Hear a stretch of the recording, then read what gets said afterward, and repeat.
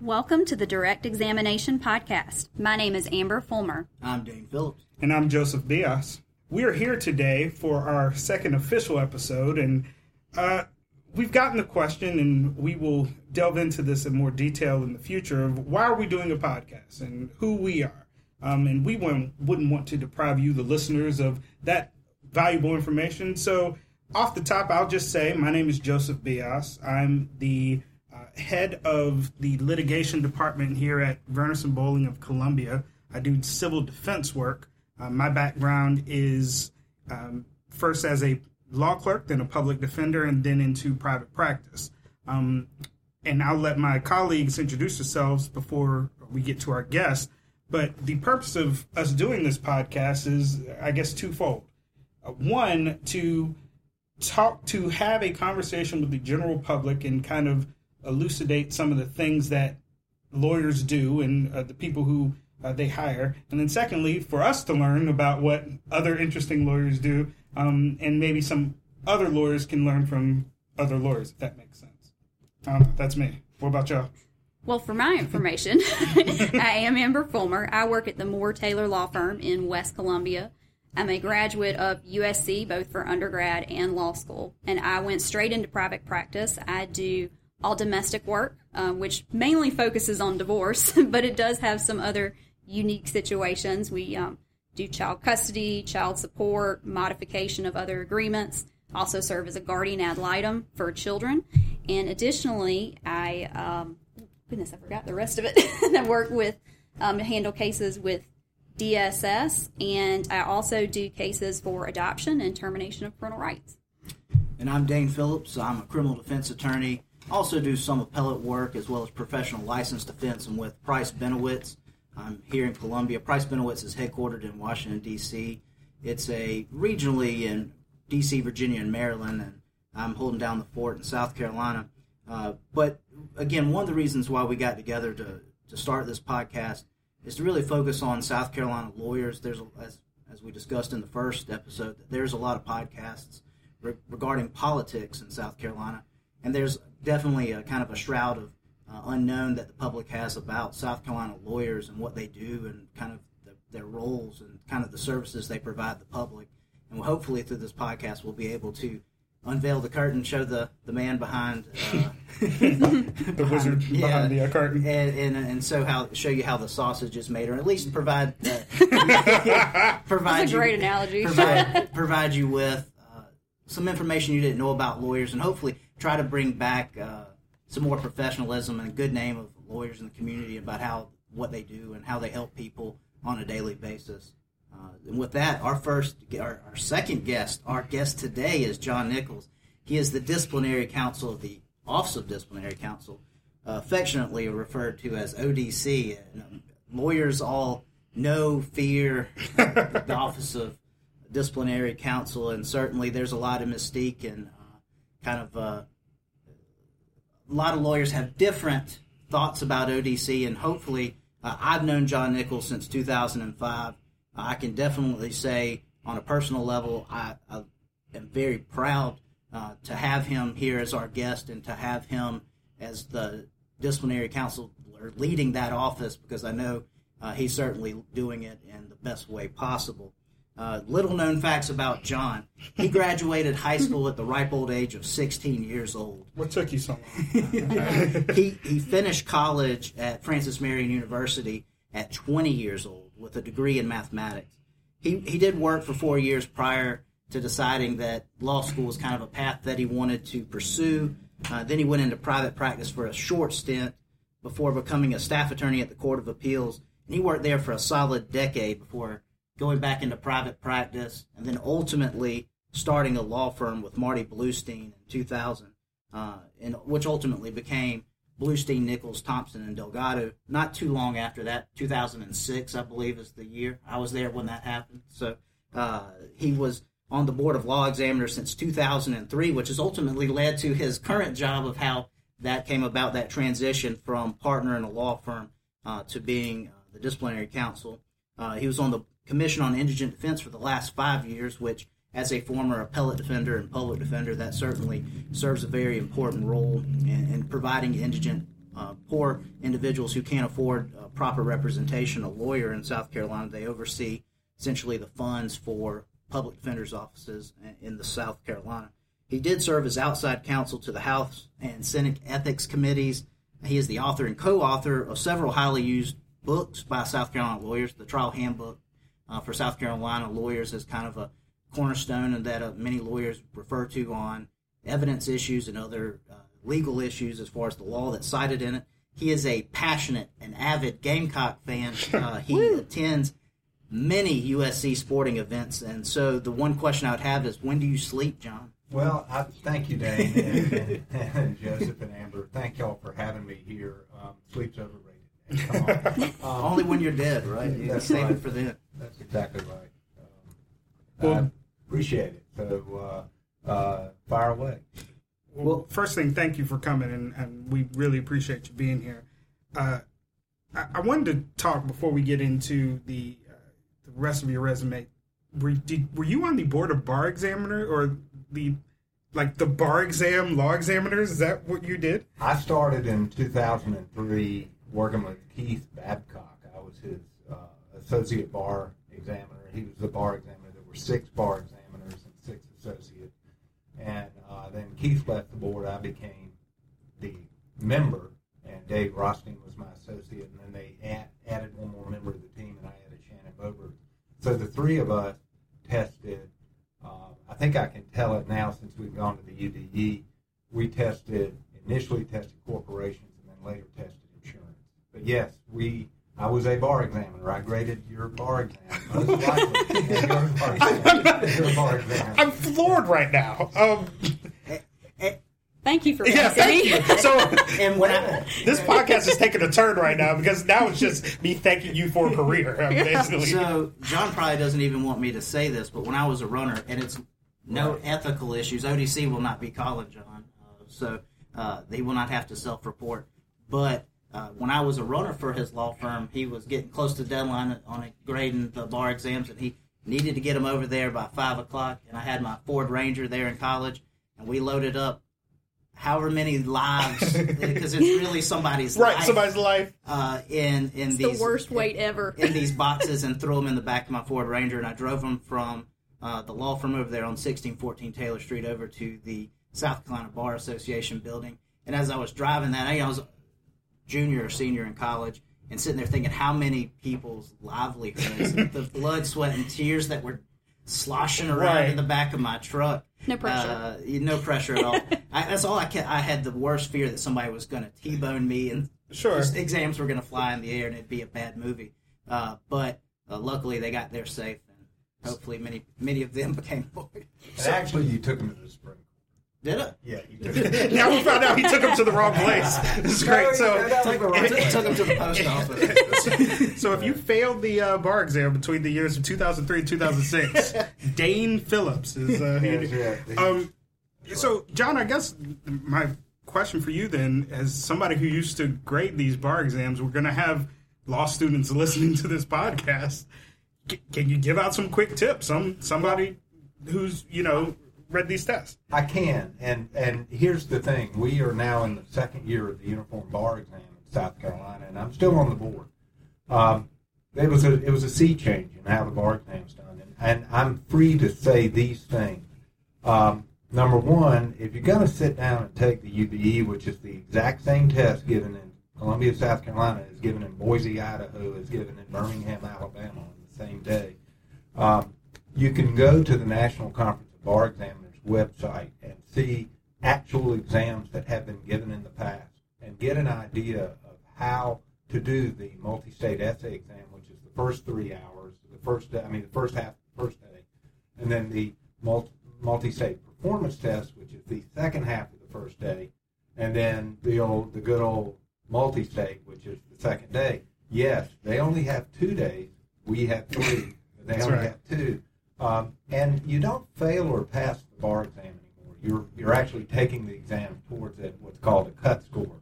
South Carolina selected 266, which is a common score among the jurisdictions. And probably the most common score is 270. Some scores are up to 280. Cut scores, some are down to 260. And the idea is not reciprocity. That's one of the misconceptions of the UBE. The idea is mobility. So let's say you're in South Carolina and you take the bar exam and you make 265 on it. So you can't be admitted in South Carolina. But you can take that score to Birmingham. You can take whatever course of study the Alabama bar creates and go through their character. There's always Alabama, Joe. There's always Alabama. Thank goodness. And you can be admitted immediately, and that's important for people who have such debt. And they're looking at they got to wait 6 months to try to take the exam again. This gives them the opportunity to at least be admitted somewhere and perhaps get a job in the federal government or get a job somewhere that will maybe one day lead them back to South Carolina. Okay. So when we previously got our letters, after you wait and you see your name online, which is awful, you sit there all day and click the refresh button. Now when you get your letter that says when you pass later on, does it have that raw score in there? It does. Okay. And it doesn't say congratulations, you passed. It says you have achieved the score of 267 or whatever. And I've not seen one of the letters ever, but I think that it lets you know what your score is. And then you'll know, and let's say you got 280 on the test. If you wanted to, and you had the resources to, you could be admitted in 27 states, Guam, and the District of Columbia. And starting next year, North Carolina, and then the following year, Georgia. The scores are generally good in each jurisdiction for either 12 or 24 months.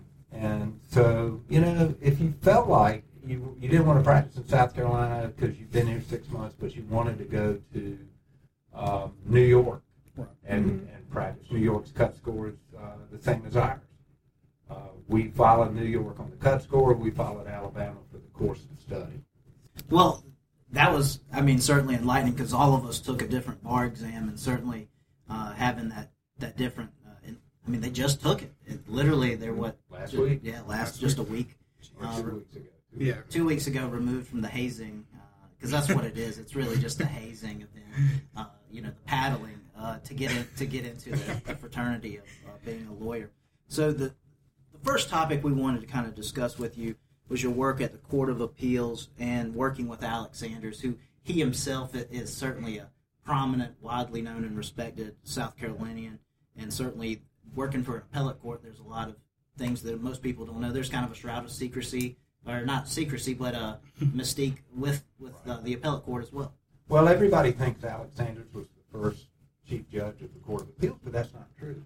The Court of Appeals existed as a court, a statutory court back before the Civil War, and there were a number of important decisions that came out, but there was one guy named John Belton O'Neill, who's a very famous member of that court, who wrote a decision that was critical of slavery back in the 1850s, and that this is a short version, but that ultimately led to the abolishment of the Court of Appeals.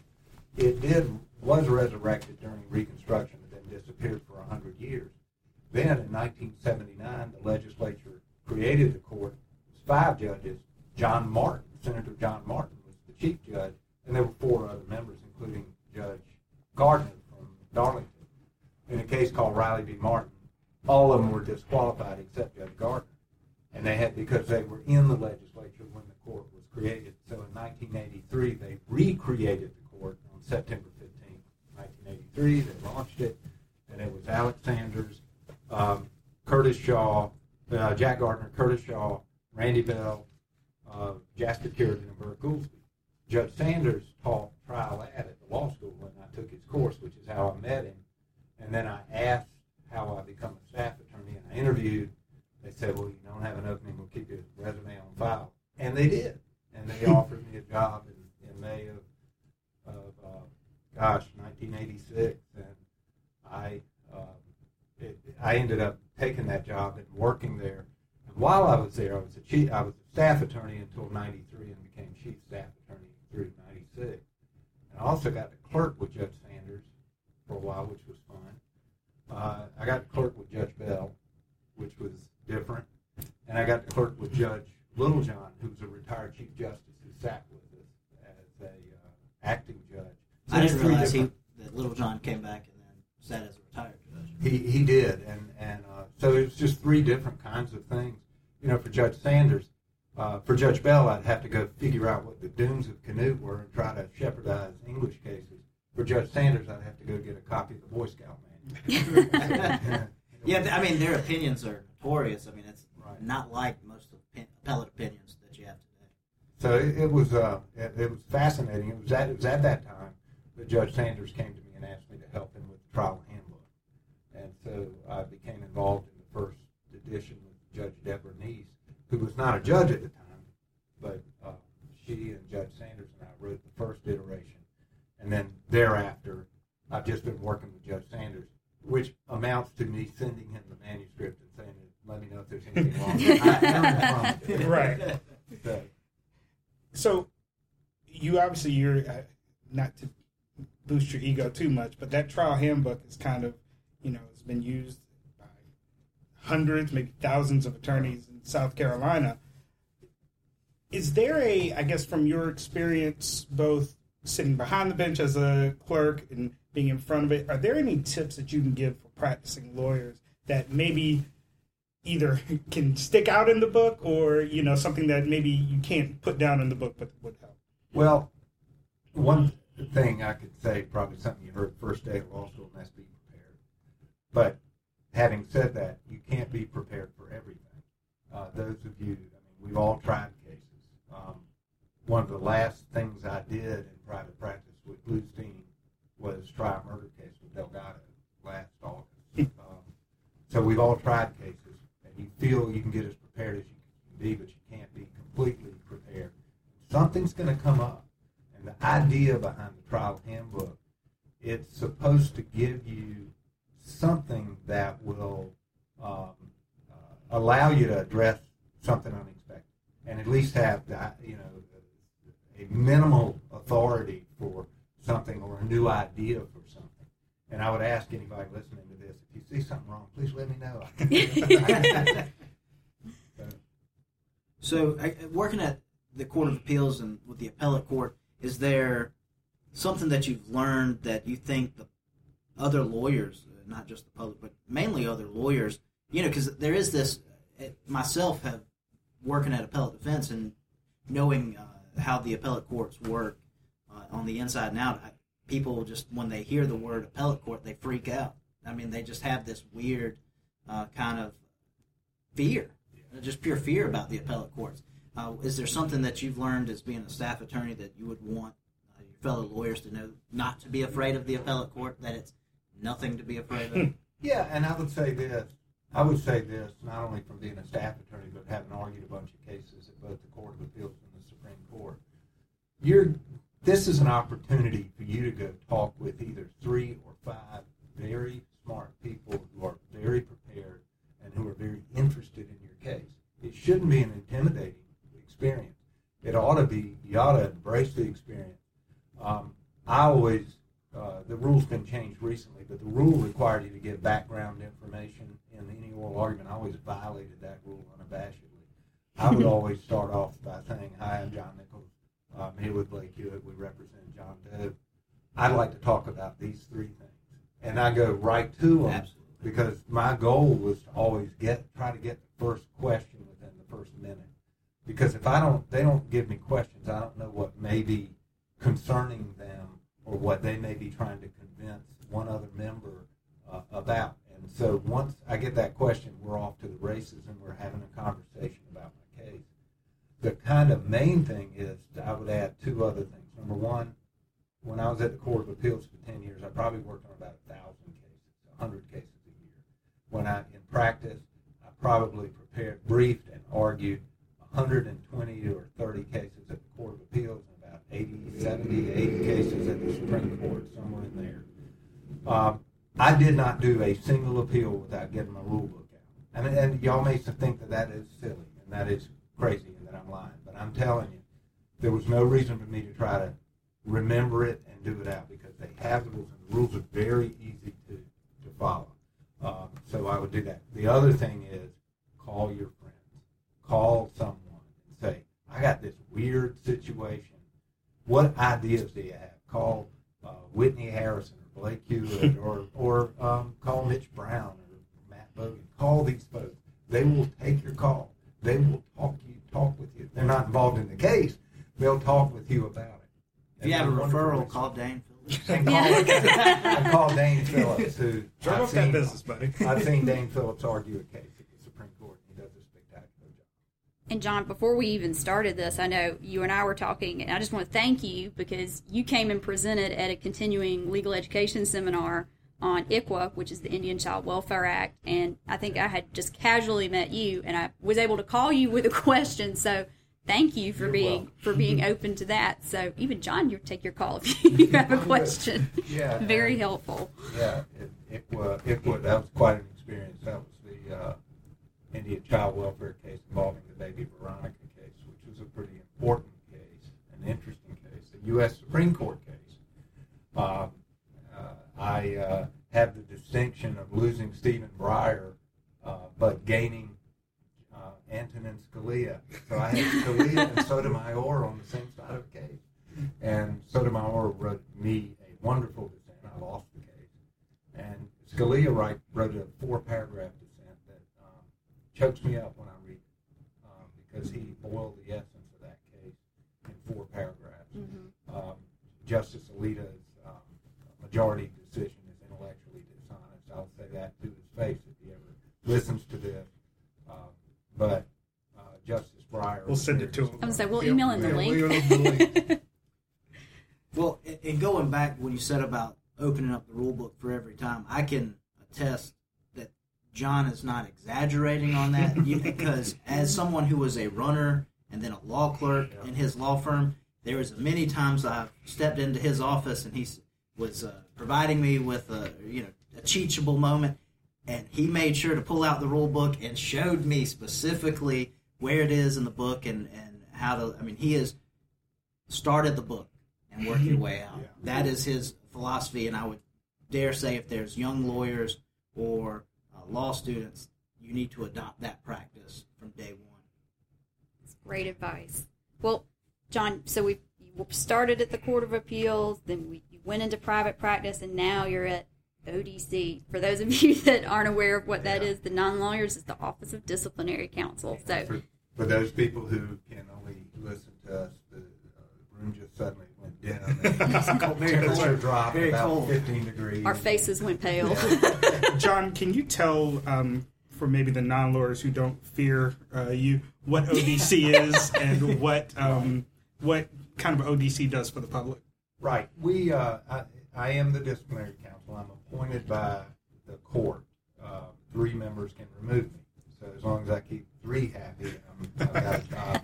And one of them's already told me he's on the fence. But in any event, he was a classmate of mine. So, the Office of Disciplinary Counsel was created as an arm of the Supreme Court. The disciplinary counsel is the one responsible for managing the office, and that's me currently.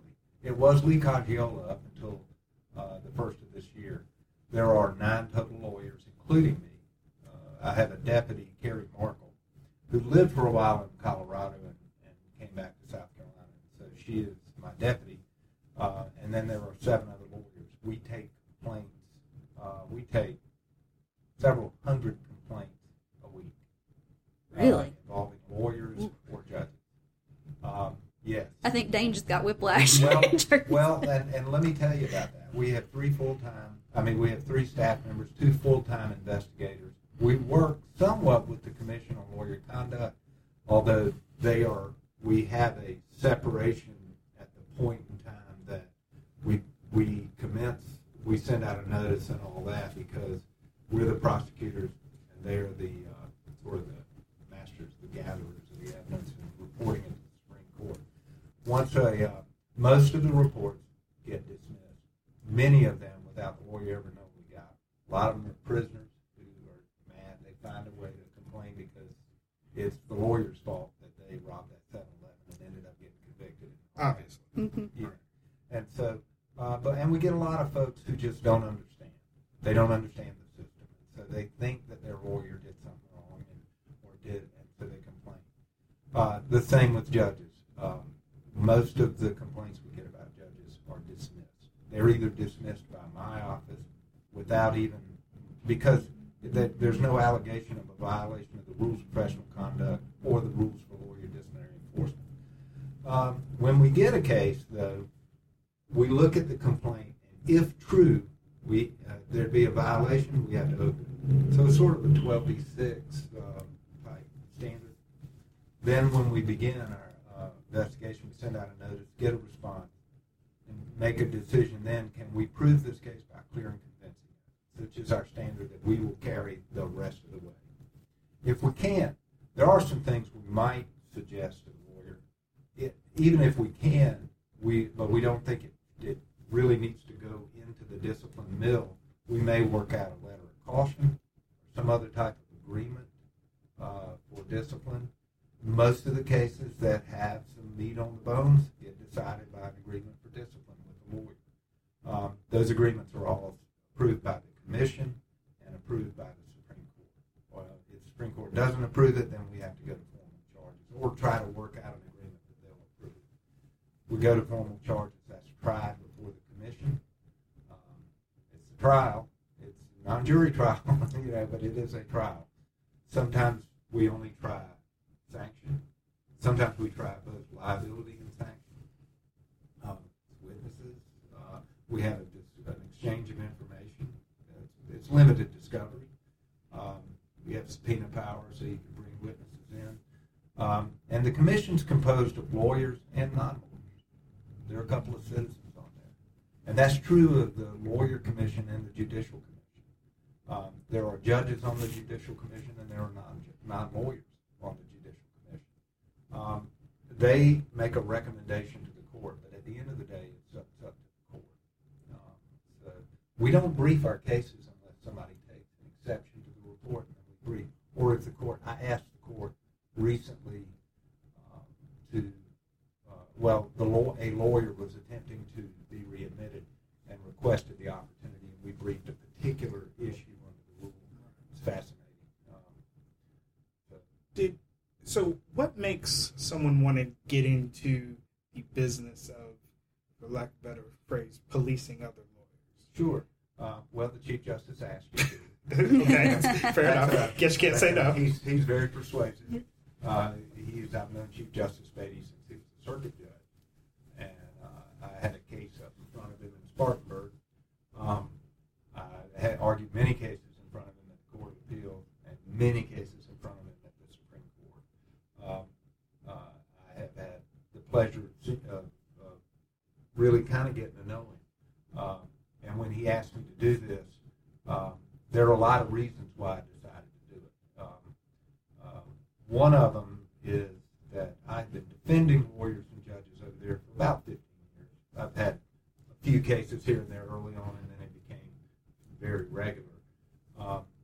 And I felt like I understood the procedure, at least from the defense side, but I wanted to kind of get an idea of what it was like. I also have some ideas about ways that office can operate better, which I've discussed with the chief. We'll see if we can get it done. Some of them are lawyer-friendly. By that I mean the target of the complaint, lawyer-friendly. Some of them are complainant-friendly. I think it's important. Let me say this. I think the existence of the Office of Disciplinary Counsel makes your job possible. Because so long as the public has faith that there's somebody policing the lawyers, right, then I think you can keep moving on. And I'll add this too. Anybody with a stamp can make a complaint. Seriously. Now the Rule 19 says that if we receive it from whatever source, but we have a policy of requiring complaints to be made in writing. And the reason is I want somebody to commit to it in writing. And that's been Henry Richardson's policy, who was a predecessor of mine. And Lee Cacciola followed him. And we're going to continue that policy. Also, when I send a notice to a lawyer in one of those personal and confidential letters, sure, they're personal. They get to see exactly what this person is complaining about, and that gives them the opportunity to respond. Dane will tell you, I'm a big due process guy. Notice. We need a notice and opportunity. Notice and opportunity to be heard.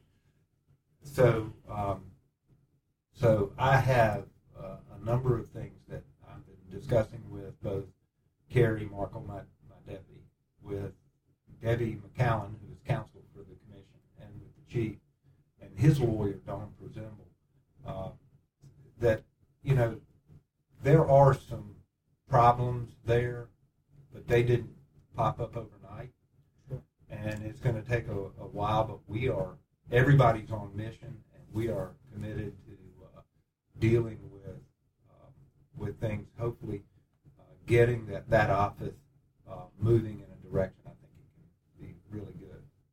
And really the alternative on the flip side would be like the other professional organizations where you have LLR.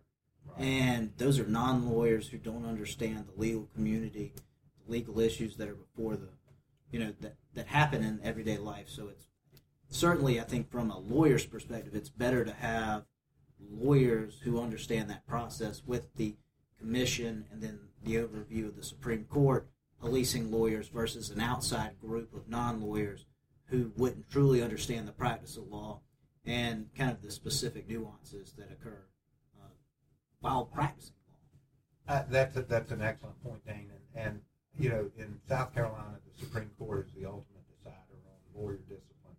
My job is to get them the best information so that they can make the best decision. And by the best decision, I mean a decision that won't be hurtful to the lawyer, but also won't be hurtful to the complainant or the system. Discipline's not intended to be punishment. I know. That sounds weird, but the Supreme Court has said that. The primary goal is protecting the public. We have embraced, by the way, a goal of protecting the lawyers in the sense of this. We were all required to take a civility oath. I had to take that civility oath.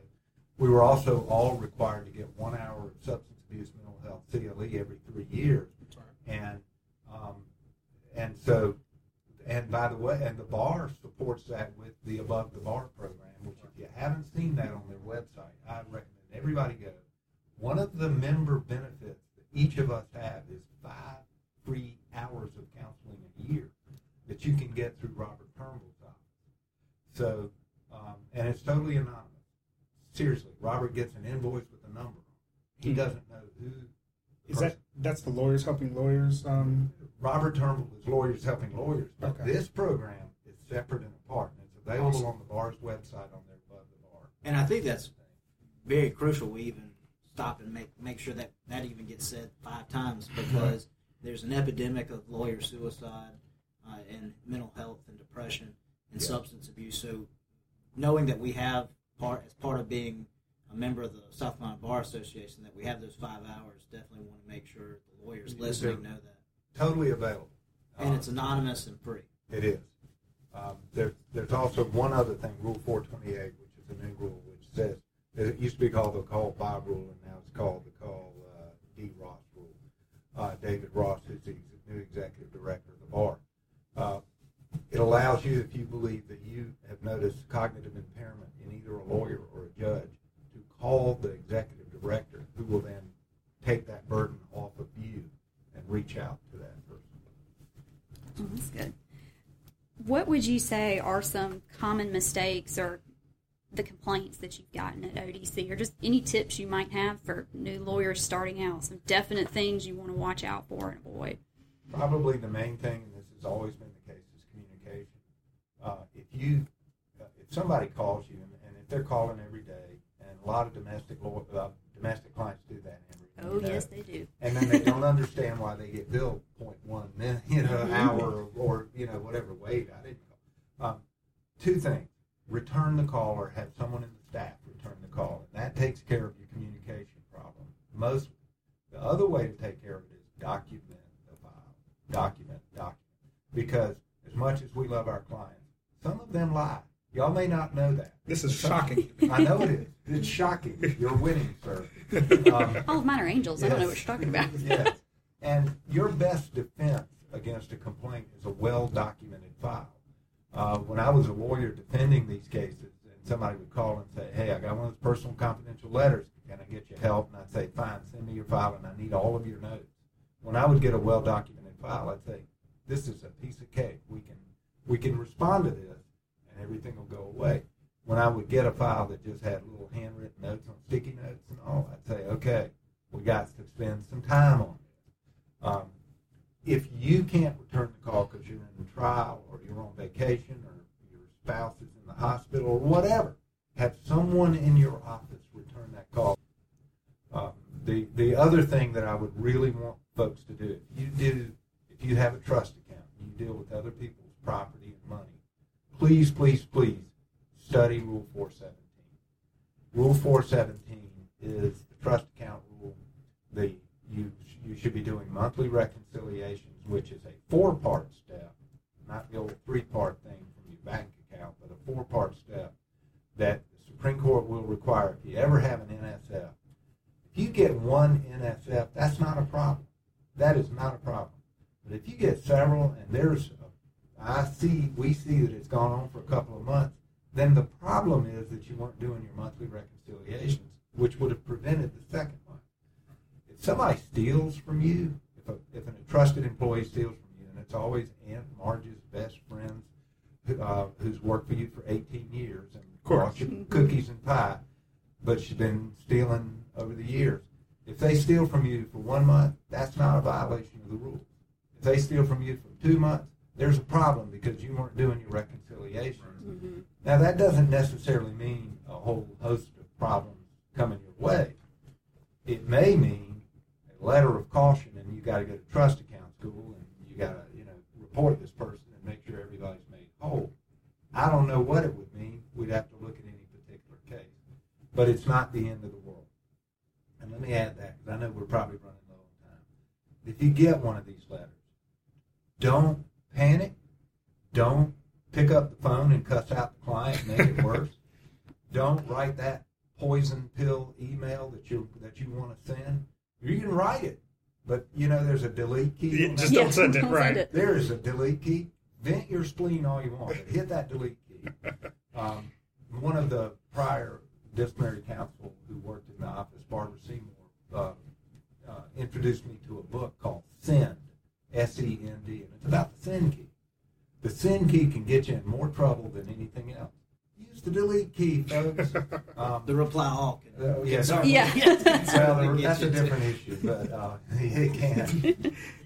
John, here at the Direct Examination Podcast, we end with all of our guests with cross-examination, and I know you wrote the book on trials, but these won't actually be leading questions, but if you could bear with us. So we each have one for you. Mine would be, why do you want to become a lawyer in the first place? That's very interesting.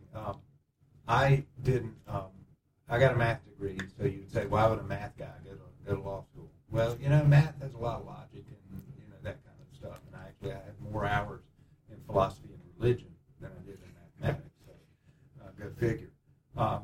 I got a job with the Department of Social Services right out of undergrad, and part of that was it was a Child Protective Services investigator. It's the hardest job I've ever had in my life. But one of the things it did was it introduced me to the family court, the Court of General Sessions, and to some degree common pleas.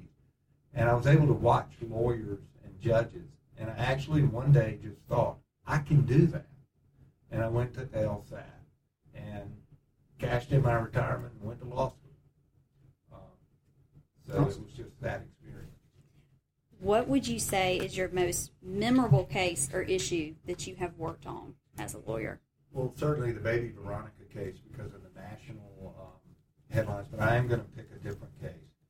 I'm going to grab two. Okay, I know this is violating the thing because you're asking me to pick apples and oranges here.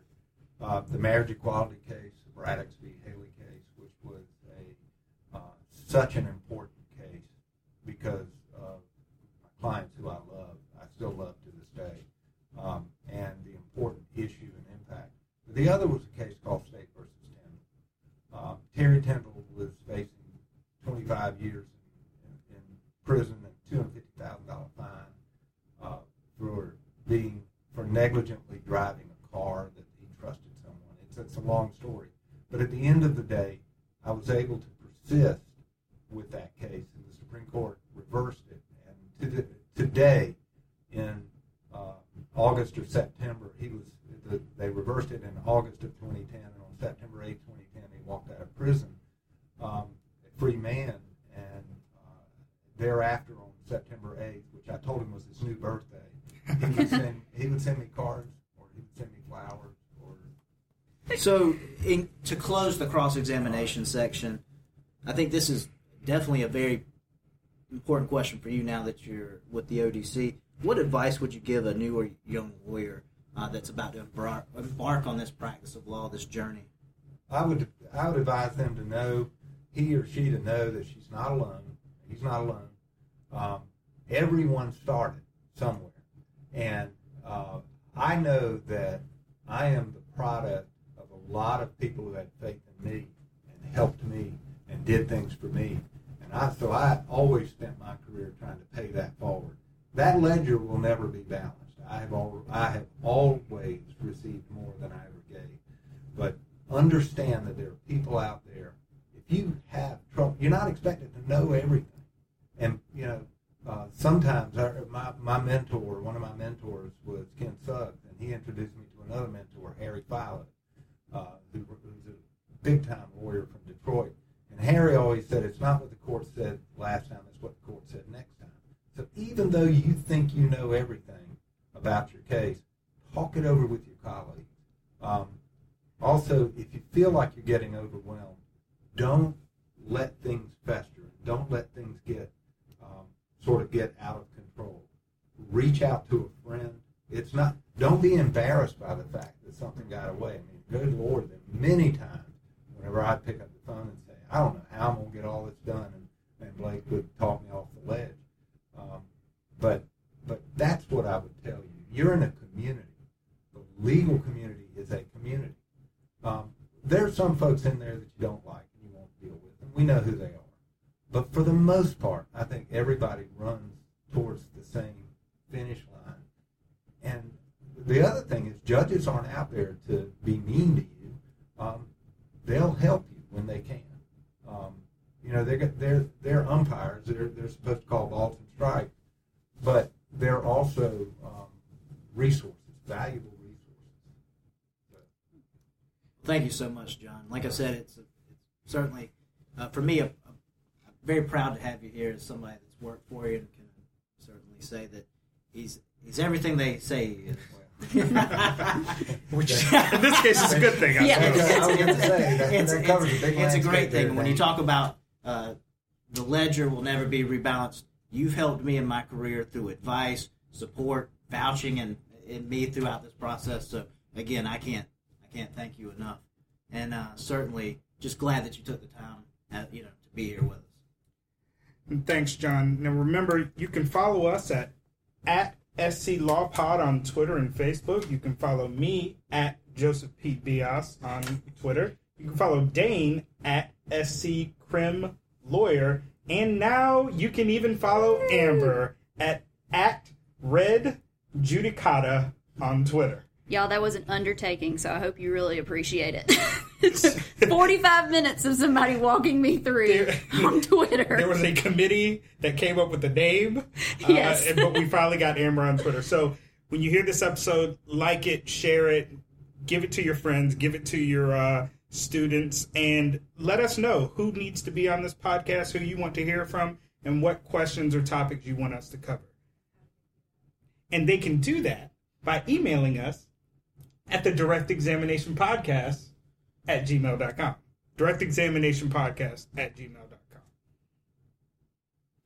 That's of course, you can like our Facebook page as well, and you'll find all the information. You'll find everything you need there.